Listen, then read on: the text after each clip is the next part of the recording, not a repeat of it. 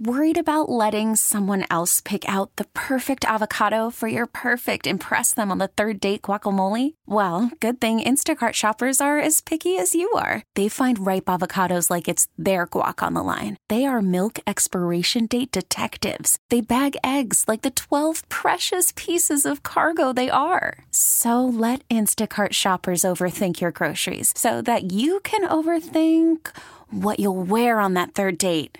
Download the Instacart app to get free delivery on your first 3 orders while supplies last. Minimum $10 per order. Additional terms apply. Now, with the MLB app, you can get baseball your way. Pick your favorite team, your favorite players, and get customized highlights, stories, and breaking news right on your home feed. Follow the action with Game 10, where 3D replays add another dimension. Plus, notifications can keep you connected to every pitch, every hit, every game. The MLB app. Baseball your way. Download it now for free from the App Store or Google Play. Blackout and other restrictions apply. Major League Baseball trademarks used with permission. The Rockets Report. It's Wednesday, 4:40, so we hear from our guy, Brandon Scott, a respectful gentleman.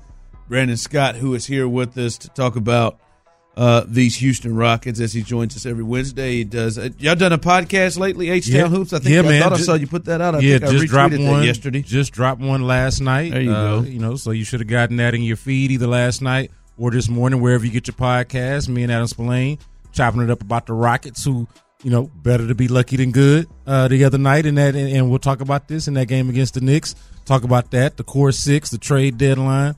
Bunch of stuff, man. So check that out. There you go. Go ahead and listen to that. H-Town Hoops, wherever you find your podcasts, Odyssey, wherever you do that. Coming up, guys. There's no need for a petition or for Tyler to create any kind of a poll about Ron or show. There's no need for that. I think I might need to make a poll, Ronald. You damn sure don't want to see it. I don't need to. Because Ron is going to lose. I've been calling you Ron the whole time. I appreciate that, man. That's what I said, respectful man. But I did that even when he preferred to be and when he was being called the show. So you were being disrespectful from jump, and then he changed. Yep. So I am just now on the right side of history, but I was always calling the man Ron. Well, I mean, I don't call him disrespect. Mama name Ron. I'm gonna call him Ron. I ain't gonna disrespect by the name, but you are refusal. Now, Clint, you have been respectful. I'll call you whatever the hell you want me to call you, but you just need to figure it out, man. I haven't figured out. No, you don't. You don't have your real name back, Ronald. Anyway, speaking of, you created a mess storm. I mean, you created it. You need to clean it up. It's cleaned. Just some people just need to accept it. All right. Any concern that the Knicks are going to win this protest? Because they protested this game. I just find it interesting. They protest the game. The officials after the game came out and said they made a mistake and made the wrong call. So is there in any way that something happens with this 105-103 win for the Rockets? Not at all. No concern that anything is going to come of it. I think it's extremely rare that these things ever get overturned. The thing about it is that it's more symbolic than anything. Like, could you imagine, man, if I was a Knicks fan, I would be so mad. Could you imagine being a Knicks Rockets fan and this happened the other way around? Madison Square Garden. Dante DiVincenzo goes up for a prayer at the end of the game, and let's say Jalen Green just kind of sidesteps him a little bit, and they call a foul, and that's how they win the game. Like, if that was your team, you would be really mad.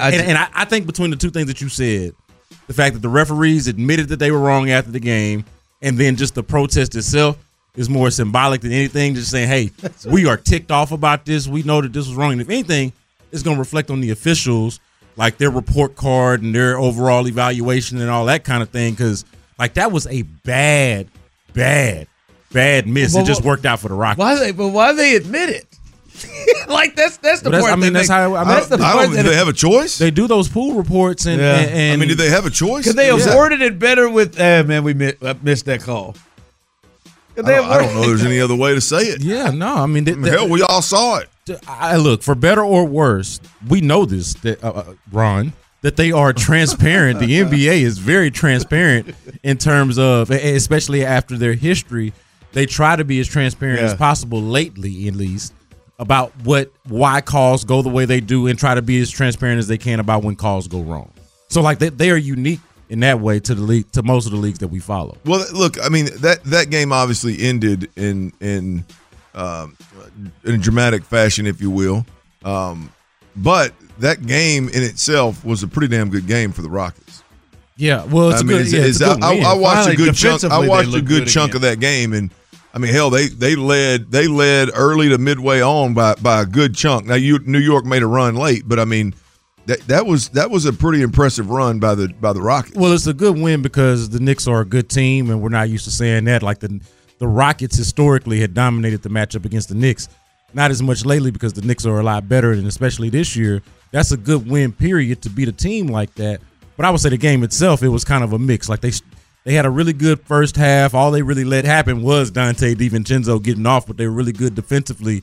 Trailed off a little bit with their rebounding and their defense in the second half, and were able to hold on, especially with that lucky break. But I would say like the big deal of it is that you beat a good team and you snapped the 4-game losing streak. Like we're going to talk about this. Like they are no longer in the position that they were early on to the midpoint, leading up to the midpoint of the year before all of these injuries started to take hold, where it looked like they were kind of firm in that play-in, sort of competition. Whereas right now they kind of are on the outside looking in and look like one of the worst teams of the mix.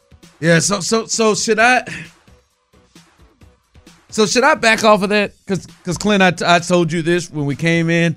I said my expectations is that they are at least Why would you in the back play off of it? I'm just saying. Why would you back off they're of it? 25 and 29. It's going. Nah, come on, It's man. going kind of. Nah. It's going kind of rough. No. Like, should I back off the That's expectations? ridiculous. 3 games back. No. So you come on, man. Look, what are we about here, man? Setting expectations and holding standards, like being sort of demanding here on. Nah, hell no. Don't back off the expectations, but do I need to? No, Because I was very confident to that me, they would be able like to do this. the reality of it is they are not one of the. They do not feel like one of the top 10 teams in the Western Conference. But when you look at it, the thing that benefits them more than anything, I think, is the playing field. I think earlier in the year you would have said, hey, they're in the mix for the play-in tournament because of the improvements that they've made, because of how they look sort of in a vacuum. Now you would say that they're in the mix for the play-in tournament because of the field. Hey, because somebody got to be one of the top 10 seeds, and the parity from top down. Yeah. You look at the teams at the top and then look at the teams at the bottom. They're all sort of wrestling for the same position. So I think it's still a realistic thing, something that they could still do. You just don't feel as good about it based off of what they're doing. What of the young guys? Who gives you hope, man? Who gives you hope in a sense of boy, this thing has got a real chance to, and I'm not talking about just to rebuild and be a part of a rebuild, and like the young guys that have got a real chance to stand out and be difference makers on this team for a while. Yeah, I think the question about whether you have a young guy who is a superstar or can be the best player on a championship team, like that's still an open question. And if you're being honest about it right now, it feels like the answer is probably no. But if there's anybody who is, it would be Alperen Sengun. But I would say on the optimistic side, all of them, and Jalen Green is his own conversation. You know how I feel about Alfie. But we've had these back and forths about this, because if he's going to be a 1, it's got to look like the cat in Denver. Yeah, but I think 5 of the 6 for sure you can say you at the very least like that you got what either you expected or more than what you expected, right? If you go from Alperen Sengun to Jabari Smith, like Jabari Smith Jr. is kind of an underrated story right now because all of the attention is on Jalen Green and Alperen Sengun, them being eligible for contract extensions after the end of the year. Ime Udoka in his first year. Like, we're not really talking a lot about sophomore Jabari Smith Jr. And it's not like he's setting the world on fire, but he's a better basketball player than he was as a rookie. So you feel good about that.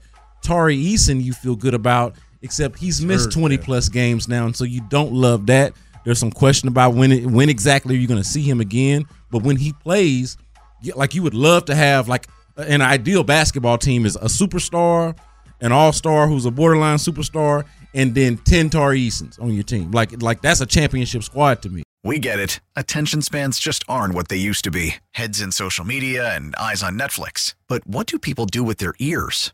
Well, for one, they're listening to audio. Americans spend 4.4 hours with audio every day. Oh, and you want the proof? Well, you just sat through this ad that's now approaching 30 seconds. What could you say to a potential customer in 30 seconds? Let Odyssey put together a media plan tailor-made for your unique marketing needs. Advertise with Odyssey. Visit ads.odyssey.com.